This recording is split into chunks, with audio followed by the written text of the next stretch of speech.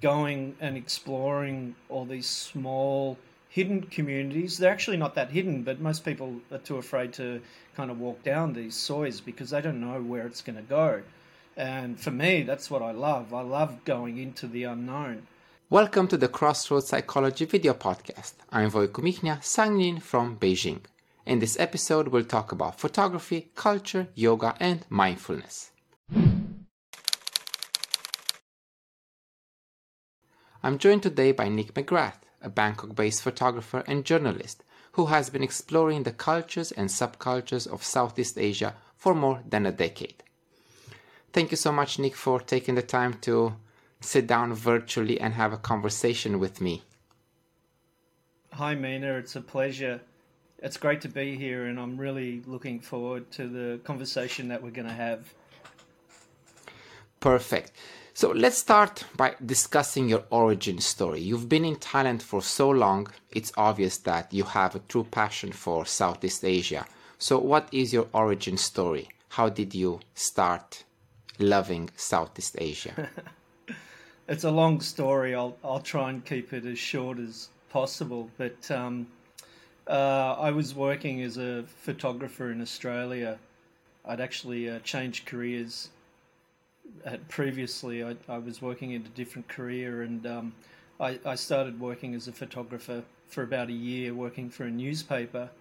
And I had a few things that were going on in my life at the time. That my mother was diagnosed with Parkinson's disease, and I'd literally gone through a fairly long, drawn-out divorce. And when that had finalized, I took a year off and I went traveling overseas. But when I came back, it was really difficult for me to find work. My networks had changed, and I found it really difficult to work. So I actually was a carer for my mother for 2 years.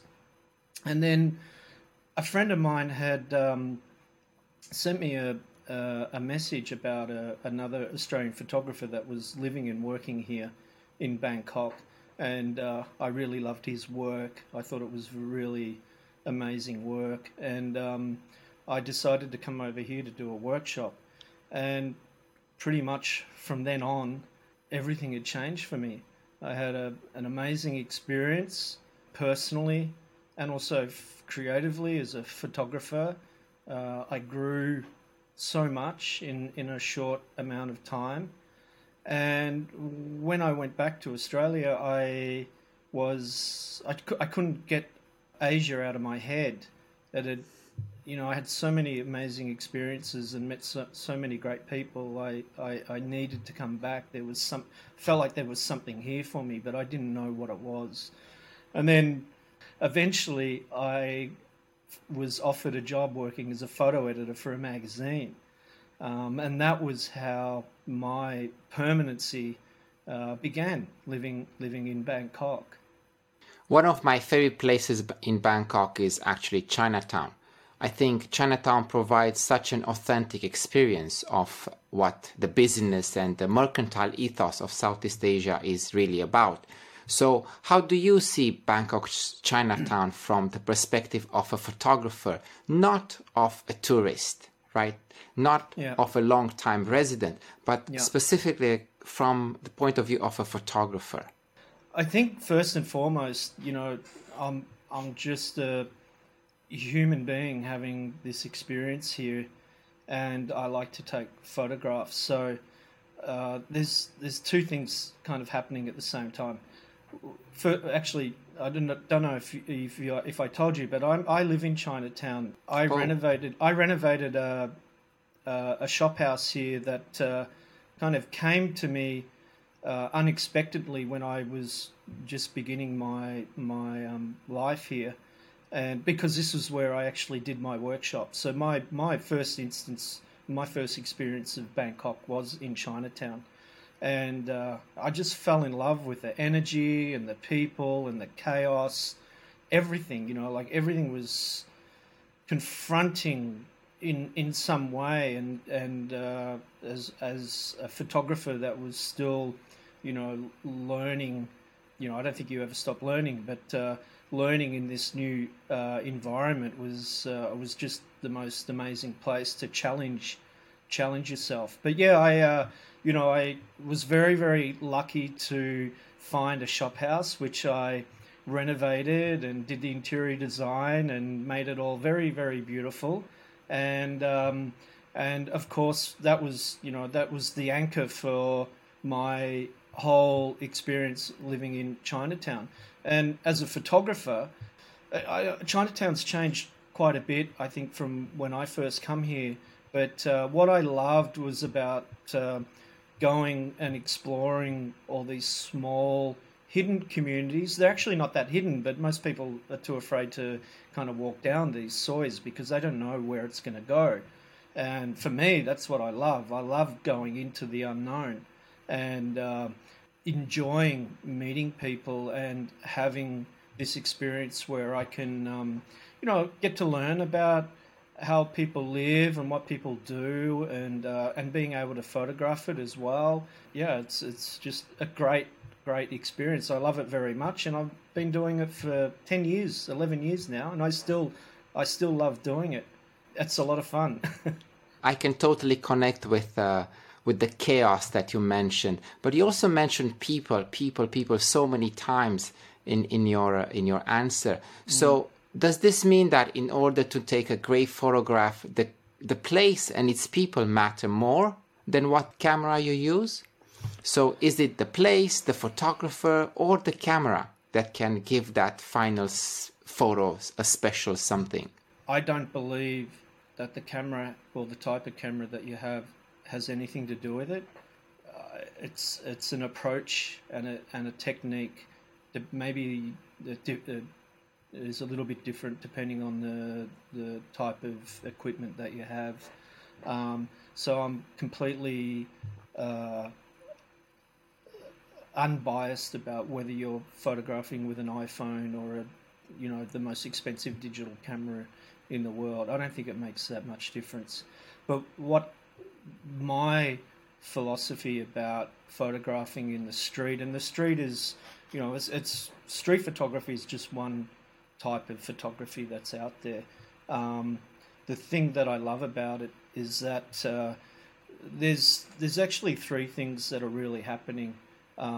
There's what's happening internally in yourself, how you're feeling, the kind of mood that you're in, whether you're in a good mood or a bad mood. There's a whole lot of different things that are going on that has an effect on the way you approach or you're experiencing the environment. And then there's the environment itself. Now the environment you can't control. Like you don't have there's no determination or anything over anything that's happening. And what I love about that, and that's part of the chaos too, is that there's this there's like a synchronicity that I think happens between yourself and the environment. And when you're in sync with both of yourself and the environment, I think you end up getting very good pictures. Part of that is the fact that photography is about being very aware of your surroundings, aware of what's going on. It's very grounding. It's very much in the present moment.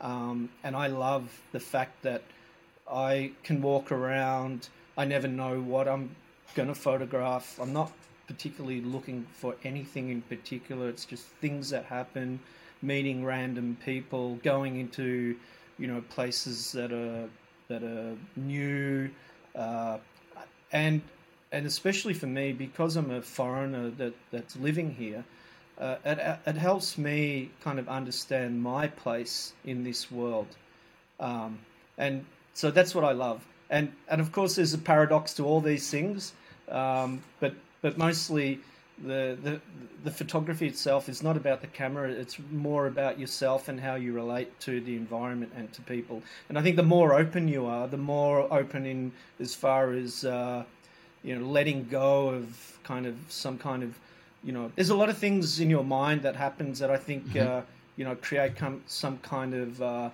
boundaries that you can't get through, and it's an internal thing that goes on in your mind, and I love pushing through those things. For me, that's the thing that I really love the most. I see. So you like to go with the flow, you like to encounter the unexpected. But when it comes to technique, do you use, since you're a professional photographer, do you use like a specific technique in setting up the camera or in setting up the frames? Or do you have a special like signature style that you use? Or do you explore with both location and people and, I suppose, photography techniques? I guess that, for example, if I'm working in a professional level where maybe I have an editor or there's some kind of assignment or there's some kind of, story or something that I have to kind of find visually, it's a different approach to just walking around the street and photographing.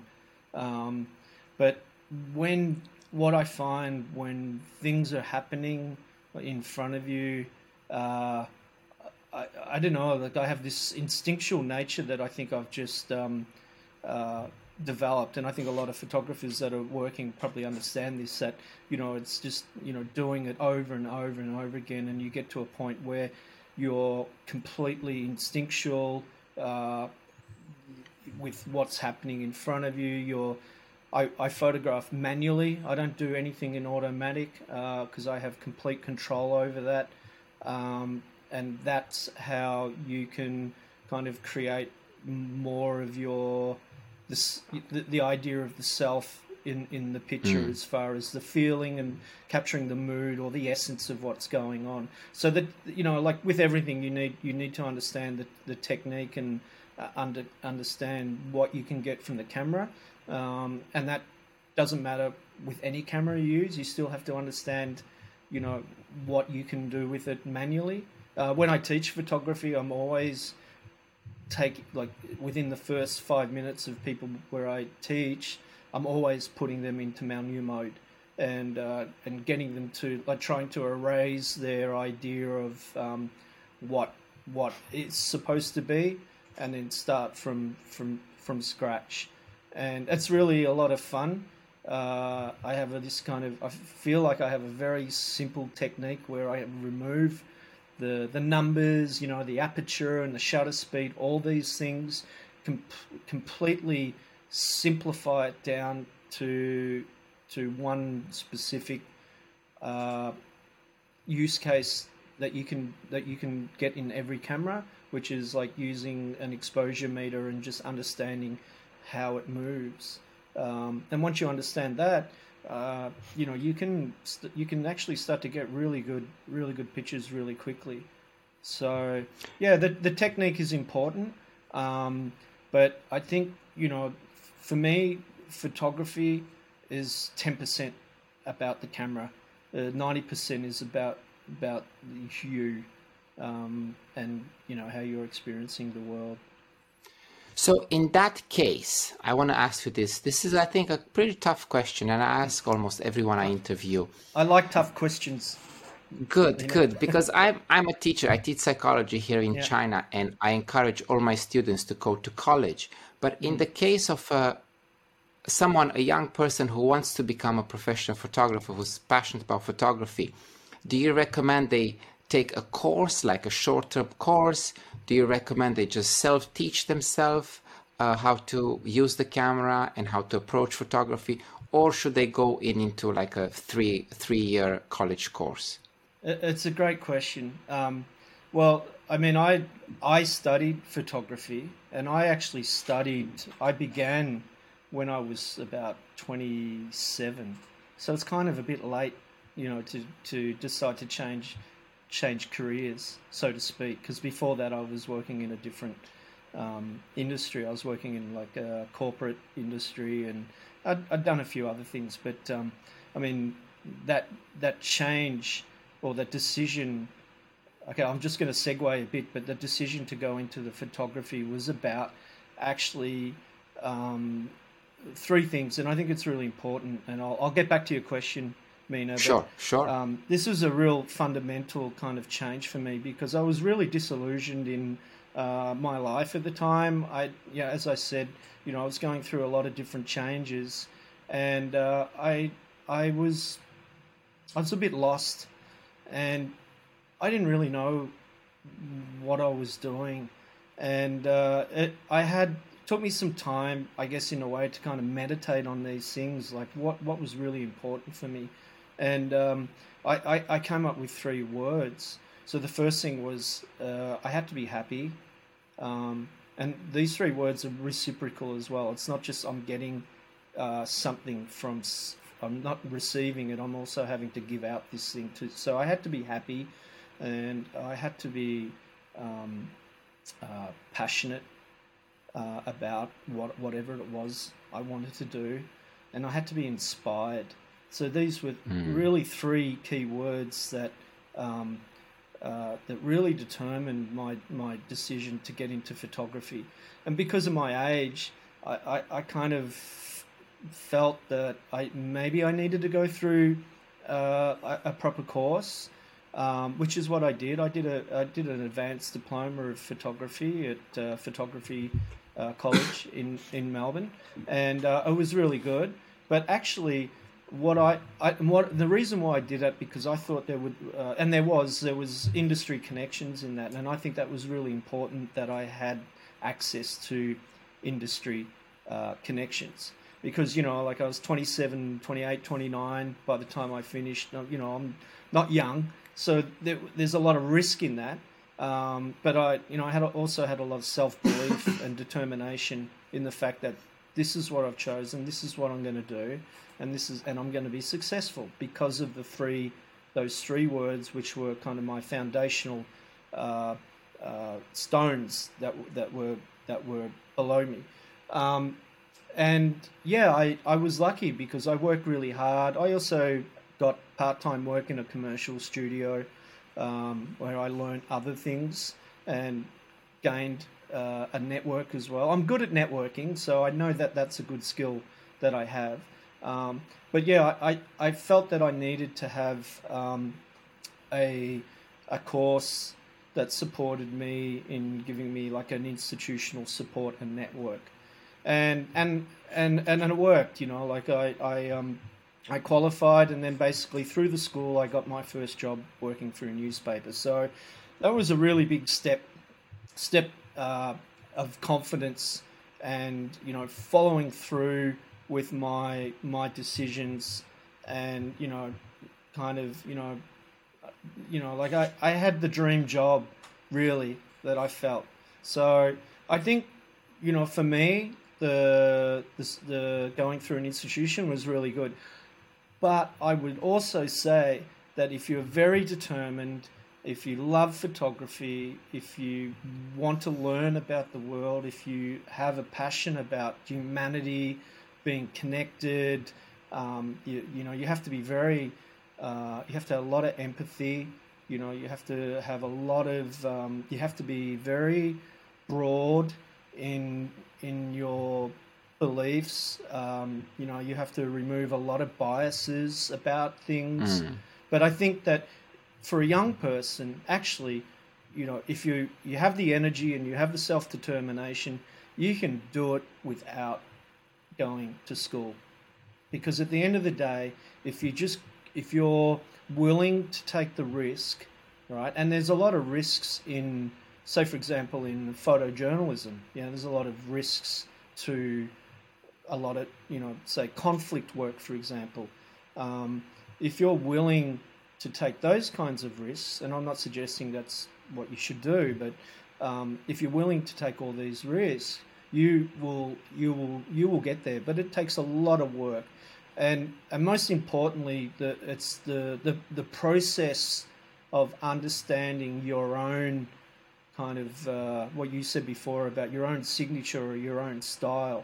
That takes a long time, and it took me, I think 6 years before I finally found that, the images that I was taking were really a connection through the mind and through the heart, through the eye kind of thing.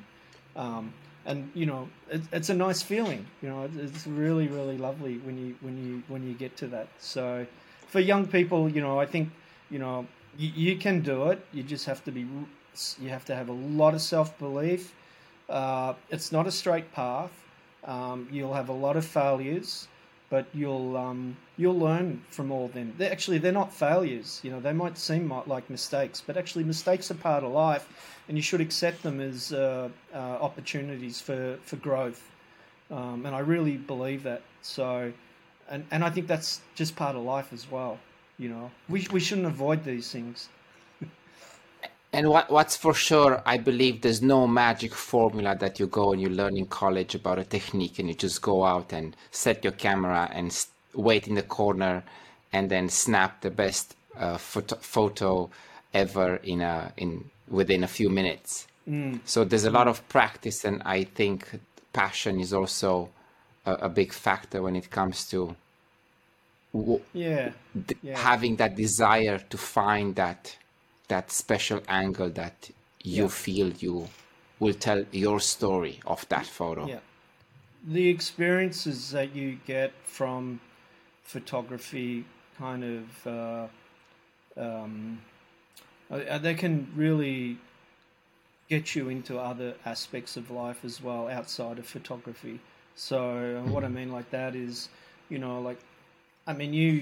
might come across, you're working and maybe you're doing a job on, say, homelessness, for example. There's a lot of homelessness in Chinatown. And, sometimes you can't be, you can't go in there and just take photos and then step out. I've got involved with people that I've met through photography that, I try to help them in some way. I'm not like the answer to all their problems, but, I think that there's a duty in some way, in some instances, to get involved with people, and I've had, and this is the thing, when you get involved in a situation where, for example, you're having someone tell you this story about, say, for example, I did an amazing story. It never got published, unfortunately. And this is one of the things, with photography, especially when you're starting out, you can have a really good idea. You can put a lot of effort and a lot of time in, and you can get a great result. And then you're like, well, who do I give this to? Is this, maybe it's for a magazine or for a newspaper, and you pitch it to them and you get rejected. This is very normal, and it's hard. It's very hard, when it happens, but that's just part of the industry. But I did a great story on a young girl who was who came over from Afghanistan and immigrated to Australia, and she ended up getting a visa. I'd met her through a friend of mine who was involved in an art gallery, and they were doing this exhibition of art that was from refugees. Basically, it was only refugees. So I thought it was really interesting, and I went to this exhibition, and the artwork was very interesting. But this one girl had done this amazing piece of artwork, and it basically was the story of her journey and her mother. Yeah, and just from that, I felt like, there's something there that I want to learn from, and maybe I could, help in telling her story if she wanted to. So I ended up meeting her, and they were lovely. I came round their first time. I met her and her mother at their home, and they made lunch. They were so generous. It was just like walking into another, a second family. They were just so generous and so honest, and the courage and the courage that she had in telling this story, which is heartbreaking.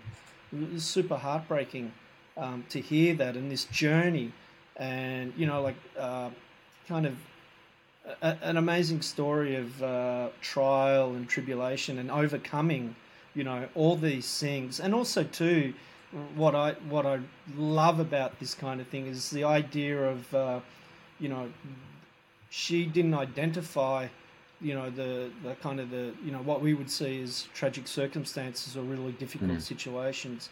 She didn't identify herself as that. She kind of identified herself as a, she had overcome these things, and this was just part of this thing that unfortunately she had to go through, but it made her this amazing human being. And look, I just became friends with them, and I would go and have lunch with them often. And you have to be a human being. You can't just step in and out of these things. If you really have a conviction. And sometimes there's things that you can't do as well. So it's just part of that experience. But I think even in Chinatown, during COVID, where I live, it was very depressing. There was so many homeless people here, and they were all struggling. And I have an Instagram account, which is I just photograph with my phone, so I don't use a normal camera because I'm kind of, it's all about photography. I'm not interested in the process of, taking a digital camera, taking the image, resizing it, doing all this production. That kind of sounds like work to me. I just want to get a good quality image out of my camera, and I upload it to the Instagram. And it's a visual diary, and I've been doing it, for the last 5 years. But during COVID, I actually stopped photographing because I don't know. I mean, it was so depressing. I mean, we're all having our unique experience and coping with this situation. But to see, a lot of these people that were just really, really helpless, that had no support, I didn't want to photograph it. I mean, I've photographed it before because it's a part of the what I see in the area, but it was too much. So, there's times where, you just don't want to pick up the camera as well. And that's fine. You mentioned quite a few times that mistakes is part of the journey. And on your blog, you discuss how a mistake in photography can actually lead to something beautiful. And you called it the beautiful mistake. Can you elaborate a bit? Yeah, I love. What's the beautiful mistake in photography? The beautiful mistake. All right. So normally, when you're photographing, there's some kind of intention. There might be a desire, or you might have some preconceived idea about something. And again, a lot of this stuff is just in your mind. But when it comes to photographing, it doesn't happen. So you have this one way of looking at things where you try to put some intention into something and it doesn't work.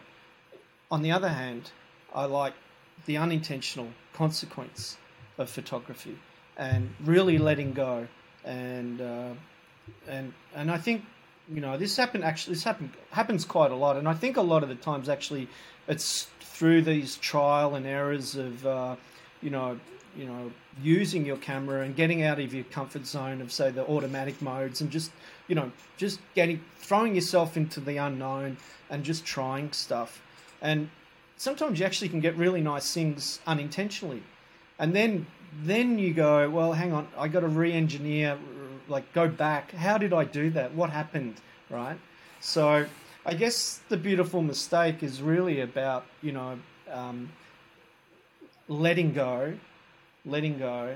and not having too much imposition in your what you're doing with the camera. Being a little bit free in your mind to just try different things and find the unexpected result. The reason why I wrote that blog, because I was at the Shwedagon Pagoda in Yangon. I can't remember. It was maybe 2016. And I've been there many times. I haven't actually. that was the first time I'd been to the Shwedagon Pagoda, which is a very, very beautiful place. And, when you've been to all these, if you've been to different spiritual places in the world, no matter what you believe in, there's a sense of awe, or you can Totally. There's something there. You don't necessarily need to know or understand what it is, but there's certainly something there, that has a powerful kind of effect. And even though I'd been there many, many times to Yangon, I hadn't purposely hadn't gone to Shwedagon Pagoda, even though it's a very unique place to photograph. Yeah, but I got invited. I met this monk on the street, just randomly. And this is how a lot of things happen for me. They're just random occurrences and meetings. And I met this young monk who spoke really good English, and he was just a really interesting guy to talk to. And he invited me to go up there, and I thought, well, this is the perfect time. This is the time to go, right? I'm being invited. And so he took me there, and it was a Sunday. It was really beautiful. It was a very busy day, evening, and the light, just spectacular. And I couldn't capture the thing that I was feeling in the camera. I guess that was the frustration. It was just, it was impossible for me to do that. And I was, I think I was a little bit upset, actually. I was like, I just can't do this. And I gave up, and I sat next to him on the floor. There's a big tiled floor. And people are doing circles around the pagoda, so they do 3 anti-clockwise. Their prayers. Yeah, they're doing their prayers. And it had just gone into dusk, and I just sat there, and I wasn't even thinking, and I just started taking pictures without any thought. I don't even know that I can't even remember what the camera setting was, but I think it was not something that I had planned. I might have attempted something and it didn't work, and then I gave up. But anyway, I just started moving the camera with the people that were walking, and I just started shooting. Wasn't looking at I wasn't, even though, this is a bad habit, is like taking a picture and looking at the back of the camera straight away. Don't do that. I just started taking these pictures, and then I just looked at them and I thought, oh, wow, that's really interesting. And I thought, wow, that was not what I expected. I had no intention at all. And then, so the beautiful mistake is really making the mistake and then seeing something very special and interesting, and then replicating it. And then from that, I just kept doing it all night, and then kind of pushed it a little bit further. And for me, that maybe they're not great images, maybe they're not world-class images, but for me it kind of represented the feeling and the mood, the dynamics and the energy. I feel like I didn't capture the Shwedagon, but I captured the energy surrounding it. And so that was for me that was a beautiful mistake. And the idea of there's different processes that you can go through. This is a wonderful thing about photography, is you can there's you can do a lot of trial and error and try different things in different situations, different environments and contexts, and there's not really one single approach for anything, and that's what I love about it. It's very obvious to me that you're deeply in love and passionate with the culture in Southeast Asia. But what do you think, in this globalized world, do you think Southeast Asia in general, and Thailand maybe in particular, have maintained or will be able to maintain their cultural peculiarities? That's such a difficult question. I'm afraid to answer. I have an opinion on it, actually. What is your opinion? Well, I live in Chinatown, okay, so it's not the usual expat experience of living in Bangkok. I only know four other expats that live in Chinatown, like in a shop house type of environment, living in the community, living on the ground, and that was actually very important to me. I coming from Australia where we have a large area and a lot of space, the idea of living in a condo kind of gave me fear. But if you think about all culture, like now, everywhere in the world, there's this, mass global social media, and I think a lot of the youth of today, and this is not specific to Thailand, but I think it pretty much covers just about everywhere in the world, is that with like Instagram and TikTok and Facebook and all these other social media platforms, it's kind of a homogenization of culture everywhere. So maybe the aspirations of youth or the ideas that it's being sold to these young kids, which is all fake, of course, it's not real. I worry a lot about that effect on them, specifically, like say in the community or the small area where I live. When I moved here, there was actually nothing here. When I mean nothing, there was ordinary commerce. I live in the herb and spice district, so it has this wonderful smell year round in the soy. It's just got this fantastic energy and vibe. Well, let me say that now there's about 10 bars around my very small area. So it's completely changed. What I wonder about is that, I'm not negative into these, because some of these people have come up with really creative ideas and done nice things with respect to the building, for example, keeping the kind of the historical or heritage or the character of the building. Some have not, also, but the idea of a cultural reference to, say, a modern business like a bar, for example, and there's a whole bunch of bars around here. They could be the same from anywhere in the world. And again, this for me is a homogenization of culture. I like it when people, like local people here, are creating a new business, for example, and they're taking aspects of their own story or their family story and putting it into that business. So for me, that's very interesting.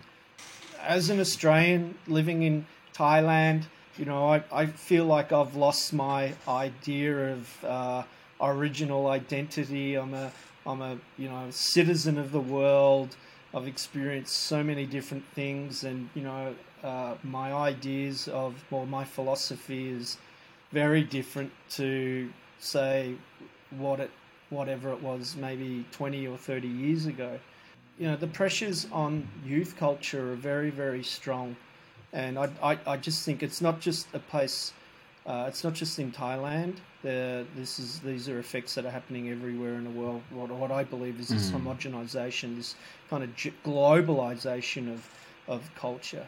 But at the same time, there are battles taking place in Chinatown. Like Chinatown has gone through radical changes since I've been here, and I've only been here 10 years, so it's not really that long. Only 10 years, yeah.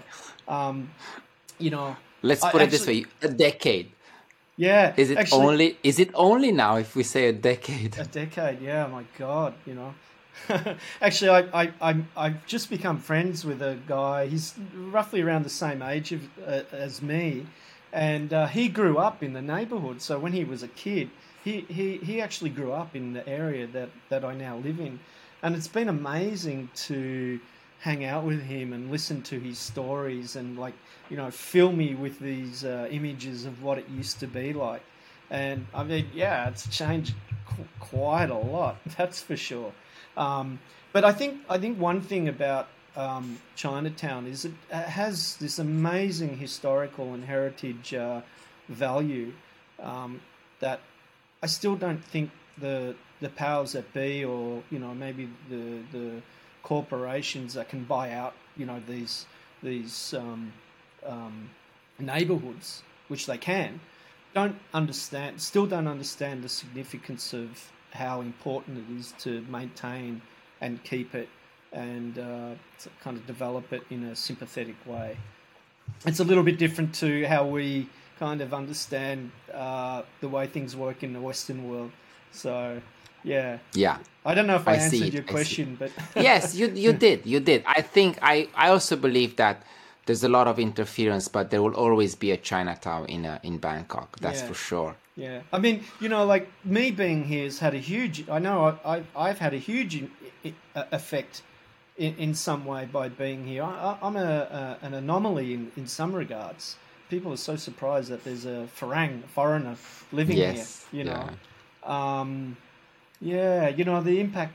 I co-founded a gallery space actually in 2017 in the area, and I co-founded it with a few other people, and we wanted to. First off, we kind of felt like we knew that there was already some kind of pressure on, change or business wanting to development basically. And so we took a beautiful old shop house on a corner shop house, painted it up, and I used to do like curatorial photography screenings and exhibitions and book launches, and in one way it was about because by the fact that I was living here, I knew that there was already an impact that was going to come. But I don't want to get. I don't want to make it like I'm the only one, because there was a lot of people before me. Yeah, we did a lot of great things there, and I actually got interviewed by one of the main TV channels, and they were like curious as to why a foreigner was living in Chinatown and doing this thing. And at the time it was kind of like, oh yeah, this is great. I want to tell my story. I want to tell people why I live here and why I'm doing what I'm doing. And that aired on the national news on the Sunday, and then the next day there was a whole bunch of people in the street looking for places to rent. So that's kind of how quickly it changed. And yeah, I had no idea that it would become how it is today. And to be honest, it's not a positive or a negative thing. It's just what it is. But I'm really grateful that I've had the opportunity to live here and to experience the things that I have. I'm so lucky, and I wouldn't change anything. You have also documented in quite some detail the Chinese opera culture practice in Thailand. So what was it that piqued your interest in this particular form of art and entertainment? I never knew that I was going to enjoy Chinese opera. I had no idea. But actually, I remember the first photo. I don't know if I have it here. I actually have it up on behind me. But I remember the first photograph that I took. It's just on the wall behind me. But I was actually heading out on an all-night project working with the first responders in Bangkok, and I had to meet them at this like a temple in Chinatown. And while I was waiting for the people to pick me up, I was going out with another photographer. I was waiting for him. There was a tent near the temple, and there was a music, and I was like, oh, what's going on over here? And so I walked around and I saw this opera and I saw this performance, and then I thought, oh, what's going on behind in the back? And I didn't know if I was allowed to be there or not. I still, I didn't really know anything, but I just put myself into these situations. I'm happy to do that because people are going to tell me to move or get out. So I just put myself in there anyway and see what happens. But I remember seeing this wonderful beautiful Chinese empress, you know, in all this really beautiful wardrobe, and you know, she's wearing this beautiful green hat, and you know, it's just incredible. And I just took a picture through this crack in the tent, and then I ran back, and then I had to go off with these guys. And then when we were driving, I was looking at the picture going, holy wow, that's beautiful. I couldn't believe it. It's one of my most favourite pictures, and it's the first picture I ever took. So I had to come back and, you know, just discover what this thing is all about. Obviously, you know, performers in general love to be photographed. So it's really, really easy, actually, to photograph these people. And the best fun or the best photography is actually backstage. Now, you know, in our world, we would never just walk backstage into any performance because we kind of know that's off limits. But here, you know, nothing's really off limits.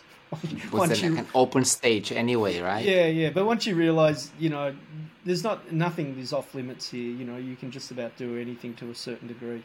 So I just walked into the back of the stage, smiled, you know, like, yeah, I'm here. Are you going to kick me out? No, you're not. You're laughing. You're smiling. I'm taking a picture. And the next, you know, I'm really hooked into this pomp and ceremony and performance, and the colours and the characters. You know, these operas go for 4 hours. I don't think I've ever been to one for a full performance. You know, it's too. I'm not that dedicated, but it's. And it was in Thai too, right? Yeah, well, it's actually in. And it's like it's a sing-a-song, right? Actually, they speak. So in Chinese, they call it New, and I forget the dialect. So they're actually speaking a Chinese dialect, and forgive me, I'm probably going to say it wrong. It's like Tiju or something like that. This is something that will, I think, eventually die out. You know, the way it was supported in the past, I think there's a lot of people, like a lot of the older generation, have disappeared. You know, they do say that even if there's nobody watching the performance, they're still performing for the spirits. So I like that. I've been photographing it for a long time, and I've photographed many different troops from different levels. You know, I like everything. Visually appealing. It's visually appealing. It's you know, it's really colourful, and you know, if I'm teaching and I'm doing a workshop with someone and there's an opera on, I always take them. I'm always pushing people's limits because that's where people learn. And, you know, the opera is a fantastic, unforgettable experience, especially for people that haven't done that kind of thing before. So I love it when these operas are in town, you know, especially when I'm teaching, because I love to I never tell them what I'm going to do. You know, I always surprise them, and they're like, "Oh my, am I going to do that? Yes, you are. Come on, off you go." And it's really great. You know. Yes, amazing experiences. I like to change a bit the focus of our dialogue here. Sure. Before COVID, a few years ago, I was in Sydney, and then obviously I went to Bondi Beach, and of course I saw the surfers. Oh yeah. And then I know that you've also used to be a surfer, like. Every other Australian that I've met, but then something happened and you started practicing yoga. Let's talk a bit about your experience with yoga. Okay. So. And maybe how you got into yoga. So I started surfing when I was 13, and I think I stopped surfing. I can't believe I did that, but I stopped surfing around 37. So, you know, surfing was a huge part of my life. When I was 17 or 18, I had an injury, a surfing injury, and for about 2 weeks I really couldn't walk. I had like a constant sciatica down my spine. I couldn't sit, I couldn't stand, I was in a lot of pain, and obviously went to I went to a couple of doctors. I went to a chiropractor, and they didn't do any manipulation on me. I was too scared, but they basically told me that I wasn't going to be able to surf again, and that was a huge red flag for me because I just knew that wasn't going to happen. It was an unthinkable thing. I had found out about a yoga teacher that was doing some yoga near where I live, and I can still, photographers have a visual memory. I can still see exactly to this day when I came out of that first session, and I felt like I was stoned. Actually, that was how I described it. And I remember looking out over the football field and looking at the sky. It was a sunset sky and the ocean in the background. And I was so peaceful. I didn't quite understand what had happened. So I became a very dedicated student to my yoga teacher, who I practiced with for about 15 years. Wow. And I was very deep into it. I would practice, 3 or 4 times. I wouldn't practice every day, but I would practice. So sometimes I'd practice every day, but I was going to instructions twice a week. I was doing special classes with her. I was doing my own practice as well. But the physical benefits obviously were that I was able to go surfing again, which was great. But the idea of the mindfulness was something that I wasn't really even aware of. So this became, I was very, very dedicated with it for 15 years. This idea of, the benefits of meditation. And I was getting really, really deep into it, like insanely deep, philosophically. I was pushing myself through different breathing asanas. The amount of space that I could create between the in-breath and the out-breath, it was phenomenal. And I think maybe you should talk to people, these divers that hold their breath. The pearl divers of Japan too.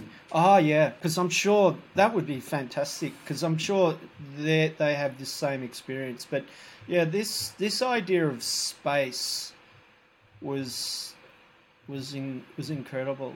So what was your understanding of mindfulness at that time? How has it developed? What was mindful about it? What is mindfulness you through your yoga practice? I think in the beginning, when you're like doing anything, but especially in yoga, you're in a raw state. Okay, you don't understand the subtleties, because like anything, to learn subtle things, it takes a lot of time and a lot of practice and a lot of experience. It's the idea of an asana or any type of yoga posture combines two things. There's a physical strength part, and then there's also a stretching part. And basically, imagine a seesaw that sits on a fulcrum, right? And what you're trying to do, in a sense, is like, for example, when you're in an asana where maybe you're stretching your joints or your muscles, and you're getting it to you're stretching to a point of pain, because it's through pain that you're, for example, not necessarily pain as in pain that hurts, but a process where you are releasing toxins, and there's an effect, I think, on the body and the brain with that. But there's a chemical and a physical thing happening, and so where the balance is where the mind is balanced with the physicality and there's this kind of harmony between both. And then when you get into the subtle areas of these asanas or these poses, is where you're pushing yourself in a very, very, very small degree, and you're using your breath to control the movement. Thank you for sharing this great experience. And I do think that mindfulness is a great practice that has tons and tons of benefits. Yeah. Before we end our dialogue, what advice do you have as a father for new fathers? Follow your instincts. It's instinctual, I think, to be a dad or to be a parent. Worries and anxieties about your child, I think they're very natural, and we do have them, but they're not necessarily real. So, the anxieties, and they have a powerful force in how you create your perception and reality of things. And yeah, I think about being very instinctual and try to be really grounded in the present moment. I mean, I this is how I try to live. Everything I try to do. Sometimes I don't even know what I'm doing. Is it right or wrong? But I don't really care. I just do it because I believe in it. And if it's wrong, well, maybe it was the best of the worst decisions. Follow your instincts as a father, I think, and as parents, we do have an instinct to be parents. Be grounded in your beliefs and in what you do. And also, I do believe that there's a lot of anxiety that it gets passed on from parents to children. Yeah. And if parents are less anxious, then our kids will be less anxious too. I'd love to, can I just quickly share one little story before we might leave? But this was a very, very powerful moment for me. I remember a photo of me when my father is holding me in his arms when I was a baby, and I'm wearing nappies and I have his work hat on, and he's with his colleague holding his daughter, another baby, right underneath the car park, the roof of the car at his house. And so the strange thing is, I don't know if it's actually real or a constructed memory, but I remember, supposedly I remember having a conversation with this baby going, why is it that they don't understand us, right? Don't ask me why I have this memory, but it stuck with me, and it came back to me when I became a dad. And so when my son was about, 5-6 months, he wasn't spitting out any words, but he was Googling and gargling, and you could see that he had, he was paying attention to things. I would tell him a story. I had a whole bunch of pictures on my wall, and every day I would tell him the story of all these pictures, right? So it was a narrative, and I did it very often, very, very often. And then one day I thought, why am I doing this? Do I believe that he can understand me? And if so, then how do I prove that? So I said to him one day, I told him the story, and I went through every picture in my arm, and I said to him, Paddy, which picture is your favourite? I'm talking to him like an adult. I'm not talking to him like a baby. I'm talking to him like he understands me, or I believe he understands me. And so I asked him the question, and I couldn't believe it, but he turned his head and looked at every picture and then pointed to one. And I was, I was just couldn't believe it. And ever since that moment, I just was like, you know what? I'm going to talk to him like he understands me. Okay? Exactly. And I think it's been really, really good. I think it's been really, really good. And read to your babies, like even before they can talk, just read to them. I have to read like 3 books a night sometimes. Being a dad is the best thing in the world. And, actually being a dad was really finally understanding what it was like to be a son, actually. So it was this amazing full circle of feelings and Of emotions. life Yeah, and of yeah, it life. was really amazing. So yeah, it's a fantastic experience. Thank you so much, Nick, for taking the time to sit down with me and have this chat, this dialogue. You're in Bangkok. I lived in Thailand for 16 years. Now I'm Beijing, but Yeah, it's great to be able to reach out to people and continue having this connection with Southeast Asia and with people like you who like art and who like culture and who have a deep understanding of the world around them. Thank you so much one more time. thank you very much, Mina. It's been a pleasure, and I love what you do, and been watching all your other videos since you got in touch with me, and I just think you're doing a really great thing, and I wish you all the best too, and hopefully I'll get to see you in Bangkok one day. Sure, sure. Yes, I'll totally visit you in Chinatown. Great, you're more than welcome. Thank you so much. Bye. Thank you, Mina. Bye bye.